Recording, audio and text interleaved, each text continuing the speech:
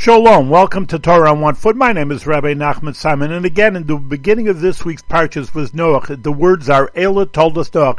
These are, and this is the ambiguous word, Toldos, the generations of Noach. Well, it goes on to say that he had 3 sons, so that means generations. But Rashi comes up with a very interesting thing, that what are the true generations, the offspring of a person are tshuva ma'asim tovim, or tshuva, doing repentance and good deeds.